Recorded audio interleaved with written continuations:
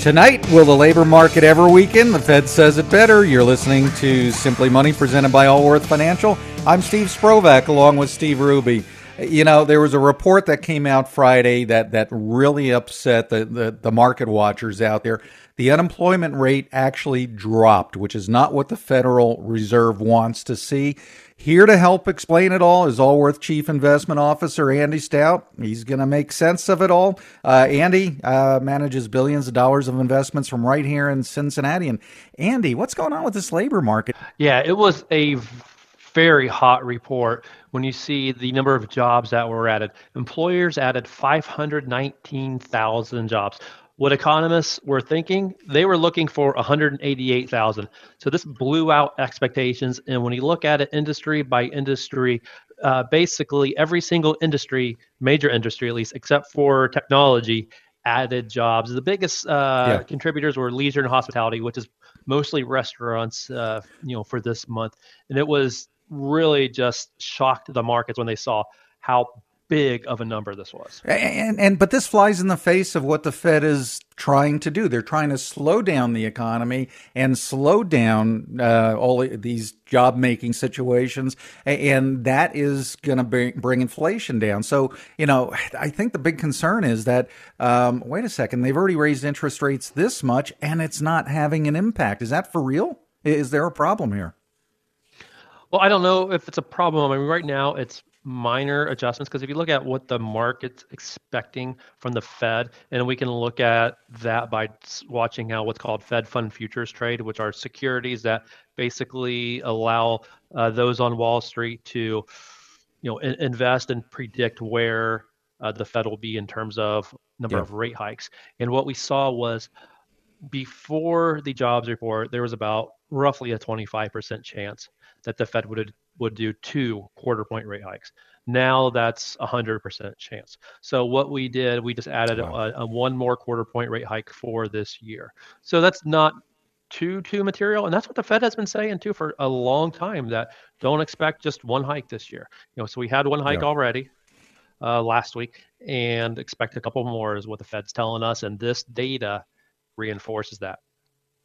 So, Andy, can in your opinion, do you think that inflation is really going to be able to come down with these strong job numbers without us hitting a recession?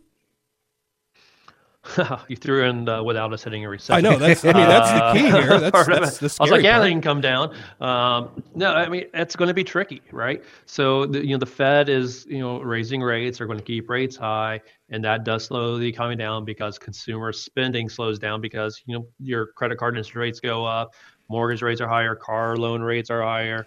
It's more expensive to buy things. And if you think about consumer spending, it represents 70% of the total U.S. economy. So the Fed wants to slow that down because slower spending, weaker demand, lower inflation, and we're seeing inflation go down. I mean, you look at just where the movement of CPI over which is consumer inflation, just since June, where it peaked at 9.1%, it's just steadily been moving lower. That will probably continue. I mean, there's a lot of disinflationary forces in play right now.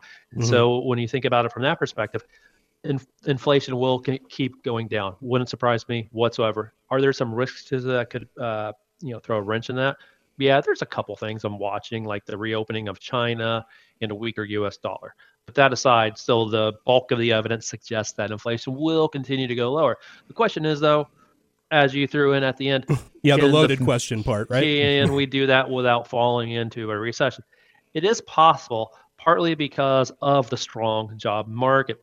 If enough people have jobs and they feel secure about their income, then that should help keep spending afloat, and that raises the possibility of what's that proverbial soft landing, meaning we're able to slow down inflation just enough, but still keep spending high just enough to keep the economy growing on a positive trajectory. When we look at the Fed's track record of actually being able to do that, though, not so good. So it's possible that we could avoid a recession. There's so many moving pieces, and the biggest problem is that you don't know what the effects of the Fed funds rate hikes are. I mean, it's a 6 to 9 month lag before it really affects the economy. And the Federal Reserve in real time, they're raising rates, 3/4 of a point at a time, 4 times in a row last year, followed by a 50 or half point rate cut or a rate hike or 50 basis point rate hike. They're making these really, really big moves without having any idea what the effect is from the prior moves. So there's a lot of risk out there. You're listening to Simply Money on 55 KRC. I'm Steve Sprovak along with Steve Ruby. And if it's Monday, we must be talking to Andy Stout, Chief Investment Officer of Allworth Financial. And Andy, great market perspective, or great economic analysis, but, we don't invest in the economy. We invest in the market. And my 401k reflects the market.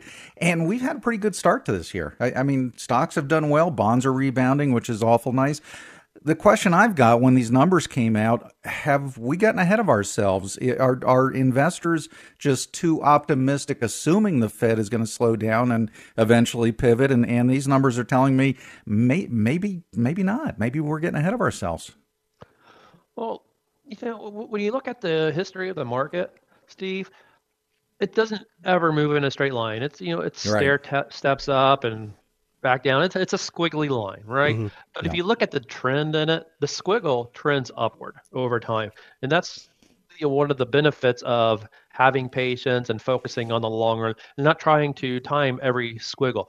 Yeah, can we pull back? Would it surprise me at all? No. I mean, we could be ahead of ourselves in the near term. In the intermediate to the long term, I think that's a different story. The squiggle is going to keep going up. I mean, that's what's always happened before. No reason to think that that won't continue. Doesn't mean the squiggle won't go lower for a little bit, right?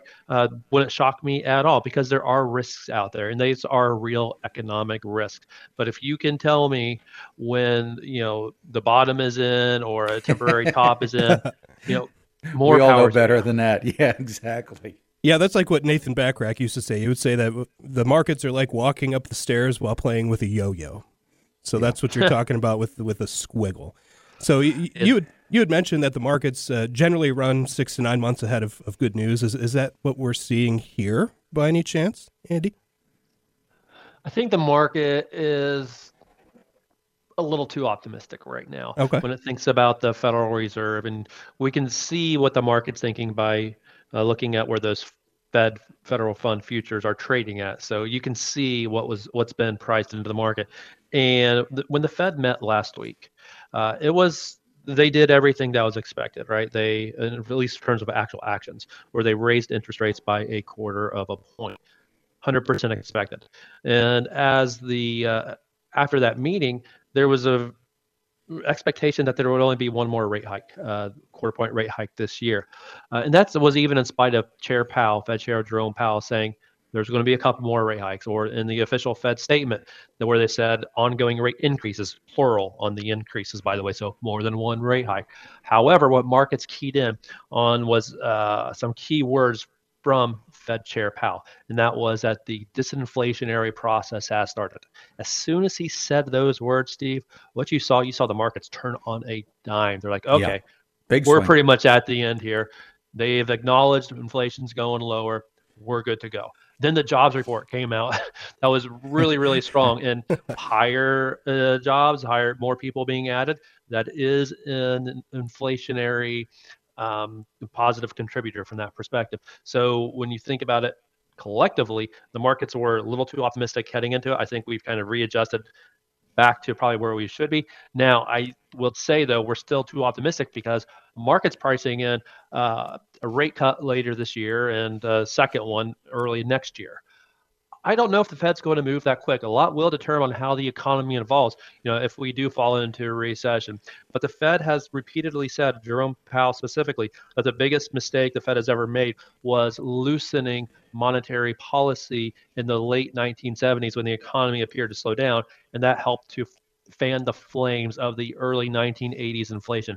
Jerome Powell is acutely aware of the Fed's mistakes. Yeah, he's quite honestly, if he makes that same mistake twice, he'll probably go down as the worst Fed chair in the history of all Fed chairs. No one wants that legacy. That tells me he might be open to pushing the economy into a recession if that keeps inflation at bay.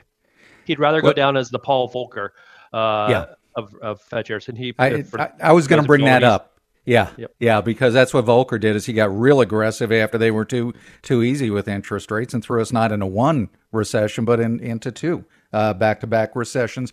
So we've got a lot of speeches coming up this week. Jerome Powell, chair of the Federal Reserve, I think he's slated this week. And we generally have 8, 9, 10 speeches coming up from various Federal Reserve participants, and I think most of them are scheduled this week. Any surprises that you're expecting out of these discussions or anything else coming up this week?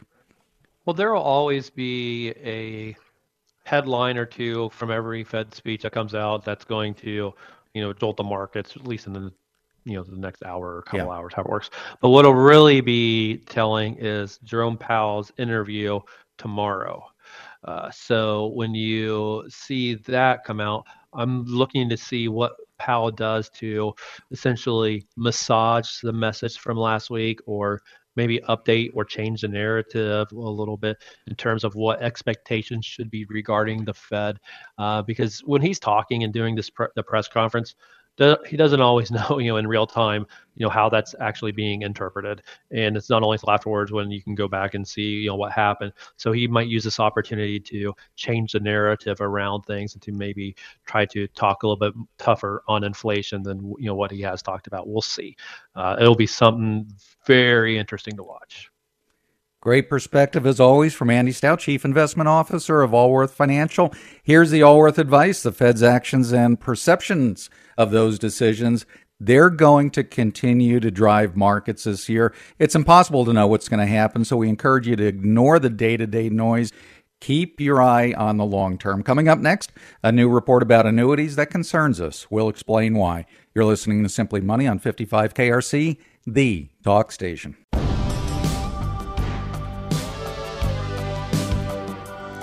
You're listening to Simply Money, presented by Allworth Financial. I'm Steve Sprovak, along with Steve Ruby. If you can't listen to Simply Money every night, subscribe to get our daily podcast. You can listen the following morning, during your commute, at the gym, whatever you're doing. And if you think your friends can use some advice, tell them too. Just search for Simply Money on the iHeart app or wherever you find your podcasts. Straight ahead at 6:43, the 3 financial habits you've got to embrace in 2023.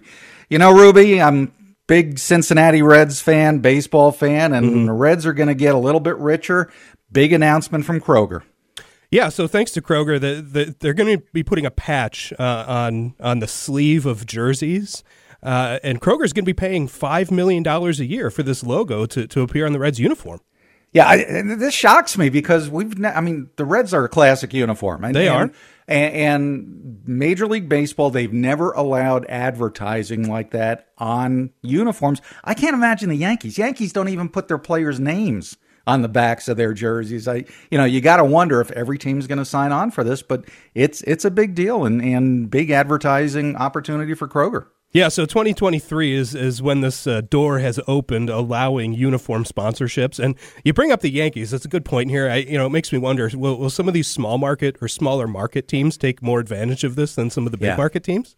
Yeah, because $5 million, it's that's pocket change for the Yankees. It's nothing for the Yankees, but for the Reds, I say fill up those uniforms with patches. I don't care. Well, I just hope it doesn't get to be. I don't know if you ever watch English soccer, Premiership soccer, but you don't even know what teams are on the field. I mean, literally, ads. it's their major sponsor is the front of the jersey, and you've got who's red and who's white again. I mean that's how far it's gone there.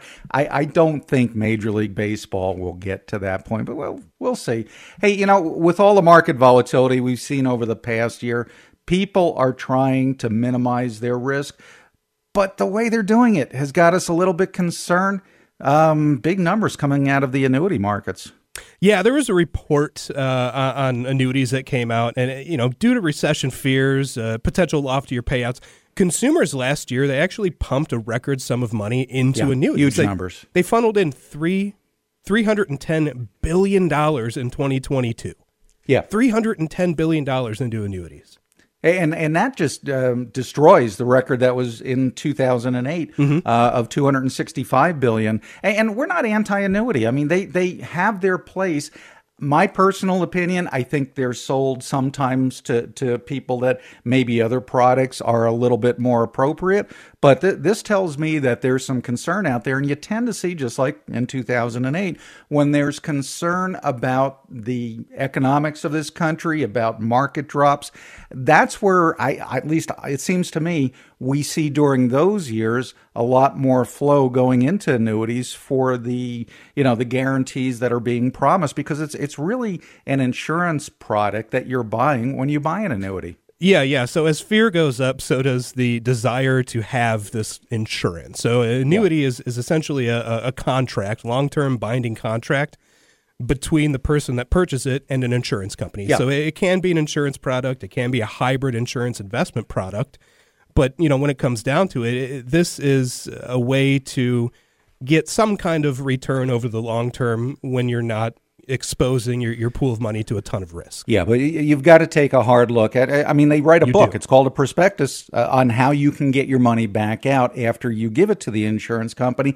And that's the rub. That's where you've got to take a look at the fine print, because some annuities are better than others. The one I have the least problem with is an immediate annuity, where you give your money to an insurance company and they set up a pension for you. At least I hope you do, if you buy an immediate annuity, that money's gone. That money is now in the hands of the insurance company, and they guarantee you a payout every month, every year, however you set it up, for the rest of your life. If you live to be 130, they make payments till you're 130, even though they might have run out of your money years before. If you pass away, a week after buying it, well, depending on some of the features of it, but you may be completely out. That's one where that, okay, they're on the hook for guaranteeing a payout. So that's an immediate annuity. That's not the type everybody buys, though. Yeah, what you're doing then is you're buying a guaranteed cash flow, and that can be very helpful for some people. Those that are terrified of the markets. There are situations in a financial plan or they that spend too much money. They're afraid that they're going to just blow it. Instead of rolling it into an IRA or something like that. That's a possibility. How about a fixed annuity? So a fixed annuity is what we've been chatting about here. A variable annuity is where the payment can increase or decrease based on performance of the funds which the annuity is invested in. Kind of like mutual funds. They go up and down. Yeah. So as annuities get more complex, as they get more and more riders attached to them, this is where fees start to come in that maybe you don't see clearly. A fixed indexed annuity, it guarantees you that minimum payment, but there's a possibility that the payment increases depending on how markets perform. Yeah. So this can be beneficial because your fixed annuity isn't going to keep up with inflation, but the variable and the index annuities can, depending on market performance. Here's the issue that I've got with some annuities, and if you go in with your eyes wide open and you're aware of this and you're comfortable with it, that's fine. Let the buyer be aware. But a lot of people don't realize that these things pay commissions that are up in the 7 and in some cases even 10% range to the person selling it to you. That's your money. That doesn't come from the insurance company out of the kindness of their hearts. That is out of the money that you write a check on, that you give to the insurance company, and you can do the math. If you bought a $100,000 annuity, you may be giving $7,000 in commissions to that person that just sold it to you. Are they being on the up and up, and are they explaining all the pros and cons? I hope so, but that's a big incentive for them to maybe just say the high points of that annuity. So very high commissions, and there's also something called a surrender period that you've got to be crystal clear on. Surrender period is how long does it take before you can get your initial investment back out without penalty. A lot of these annuities, if you change your mind or you just need that money in the first year, may have a 10% charge on your money. That's how they make up what they pay in commission to that individual. A lot of folks, and I'm sure you've seen this over your career, but a lot of folks that I work with is we build out financial plans and we project future, income streams, and we analyze the type of investments that people hold. A lot of the times they show me old contracts for annuities that they purchased, and they need money, but our recommendation boils down to, let's sit on that. Let's wait, because if you take that out now, you're going to lose a big chunk of it through that surrender charge. Yeah, I think the big question you should ask anybody selling you any financial product, but especially an annuity, is where does the insurance company make their money. That's the key. Here's the Allworth advice before considering an annuity. It is a must to meet with a qualified fiduciary who understands your entire financial picture. Coming up next, millions of Americans are living paycheck to paycheck, and it's not just the lower income earners. We'll break down the numbers next. You're listening to Simply Money on 55 KRC, the talk station. You're listening to Simply Money on 55 KRC. I'm Steve Sprovak along with Steve Ruby. When you think of people living paycheck to paycheck, you might think of those who don't make a lot of money. But I'll tell you what, there's some new data out there that shows that even higher income earners are dealing with that. And to talk a little bit about it is an old friend, Britt Scarce, mortgage lender with WesBanco, who is our local mortgage and credit expert. Tell me about this survey. What's going on here? Well, believe it or not, even if you're making over $100,000 a year right now, at least about 64% of U.S. consumers, about 166 million of them, are actually living paycheck to paycheck. So even if you are earning a salary of over $100,000, this economy is definitely stressing your budget. Wow. I mean, you know, if you're a higher income earner and you're living paycheck to paycheck, it sounds like a wise strategy to, you know, cut your spending. But is it possible? It seems simple. Yeah, it really does. Is it possible Sure. that these folks are living above their means in the first place? What's going on? Well, I think that's the actual crux of the whole thing, because we as Americans in general tend to live above our means or at our means. And obviously we've seen a big change with inflation over the last year, and we've seen gas prices go up, we've seen food prices go up, and guess what is taking the slack here? If you haven't been budgeting for that sort of thing, well, it's going on Visa, it's going on MasterCard, it's going on American Express.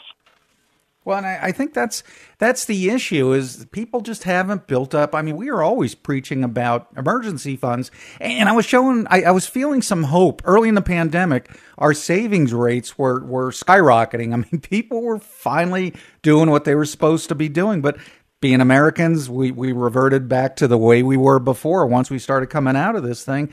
And it seems like people are back to, you know, doing the old not saving enough and just, well, when in doubt, throw it on the credit card. We'll worry about it later. That's going to get you in trouble. Absolutely. And we had a lot of the pandemic money flowing from the government, to folks to help during the pandemic and everything. And of course, that has all dried up. And,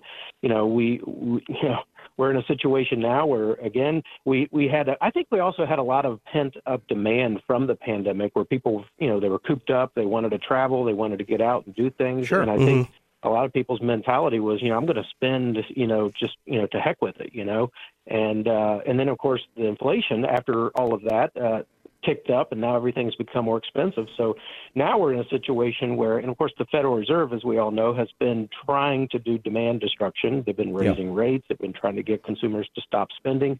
And I think it is finally starting to work. And we're definitely seeing the debt starting to increase, especially as you said, Steve, the savings has started to dwindle. And again, this survey that we're talking about here, millions of these people earn a good income, according to that survey. They do.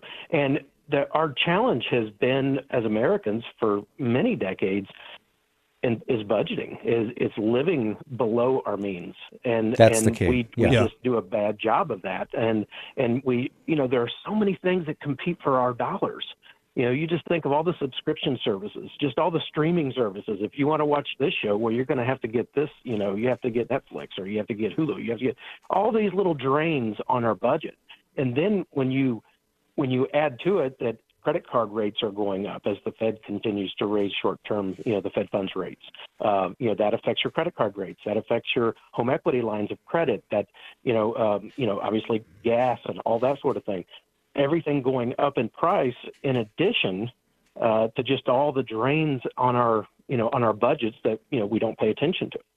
So if we're talking about this affecting those that have good income, part of me wonders, is this study affected by the term lifestyle creep? Have we heard this before? Because I certainly talk about it with folks that I work with. As income rises, so does how much you spend, so does your lifestyle choices. How much of it do you think is due to lifestyle creep versus, inflation and pent-up demand like you're talking about, Britt?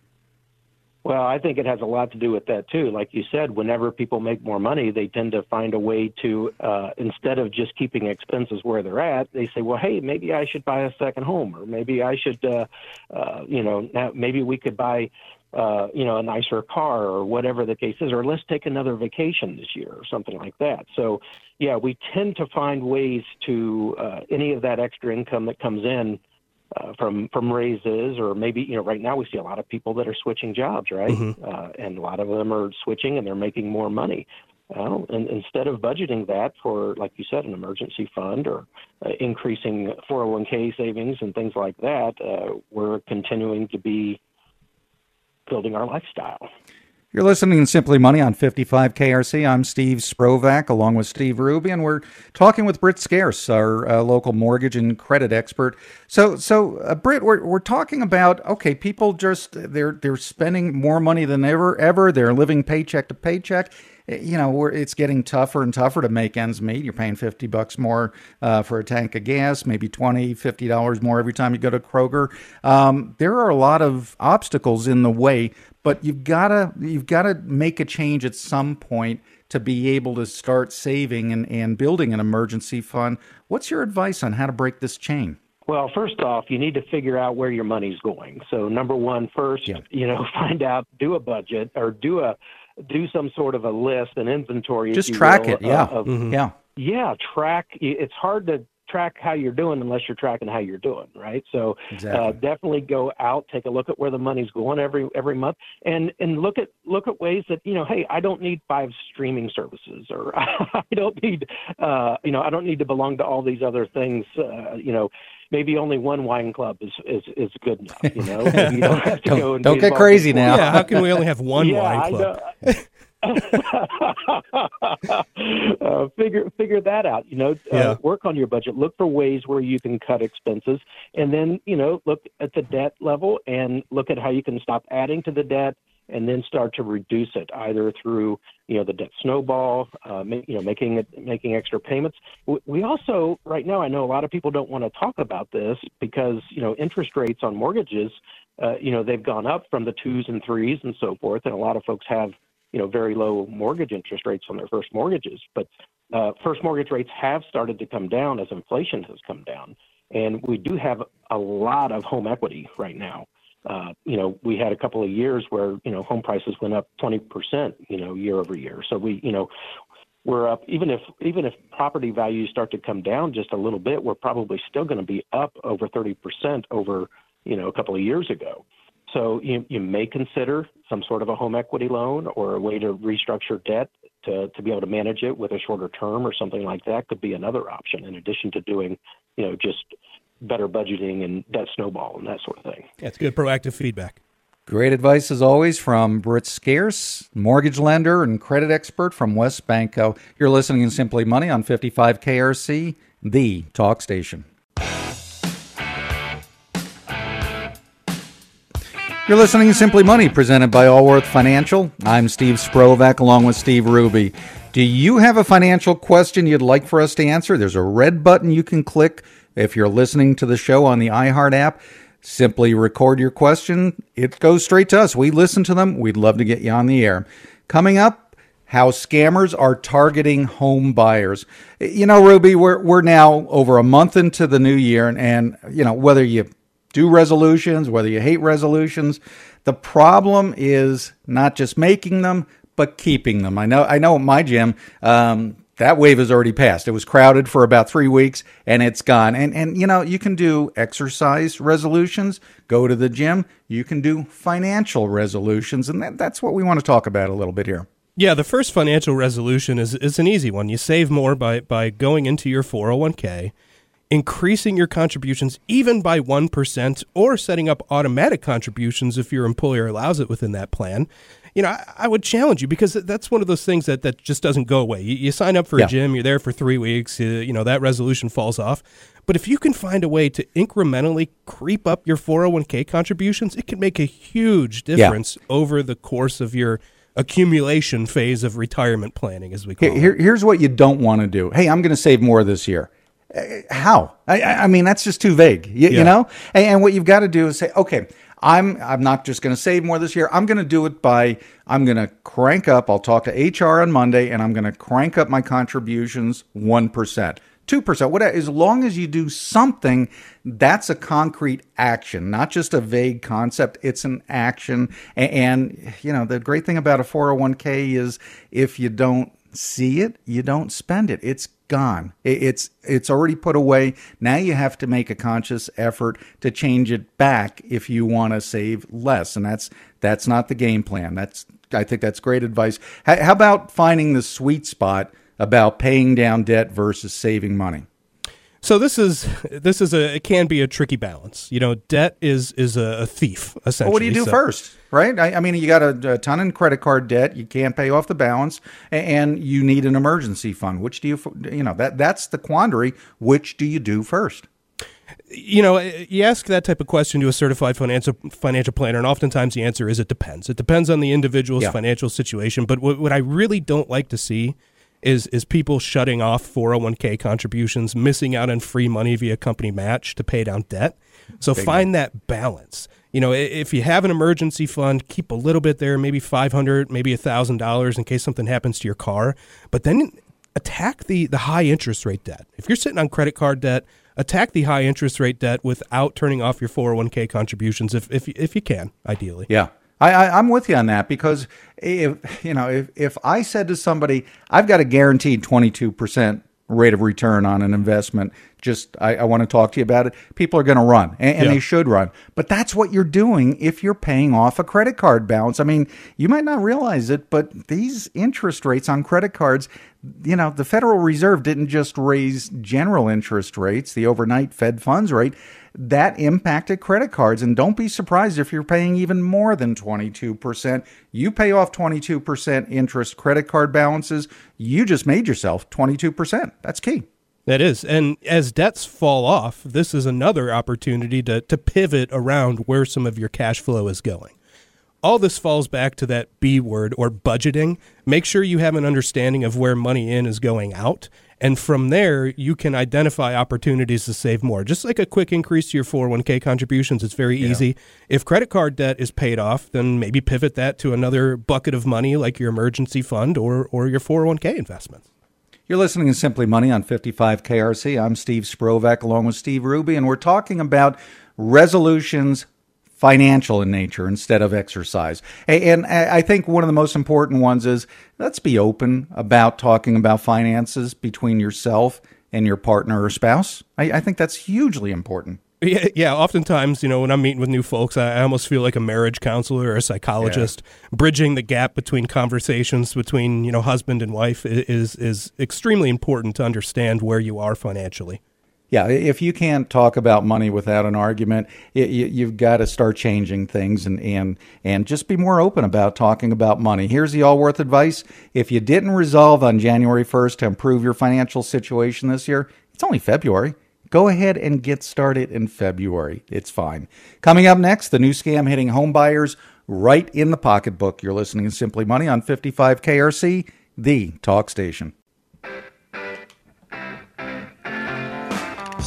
You're listening to Simply Money, presented by Allworth Financial. I'm Steve Sprovak, along with Steve Ruby.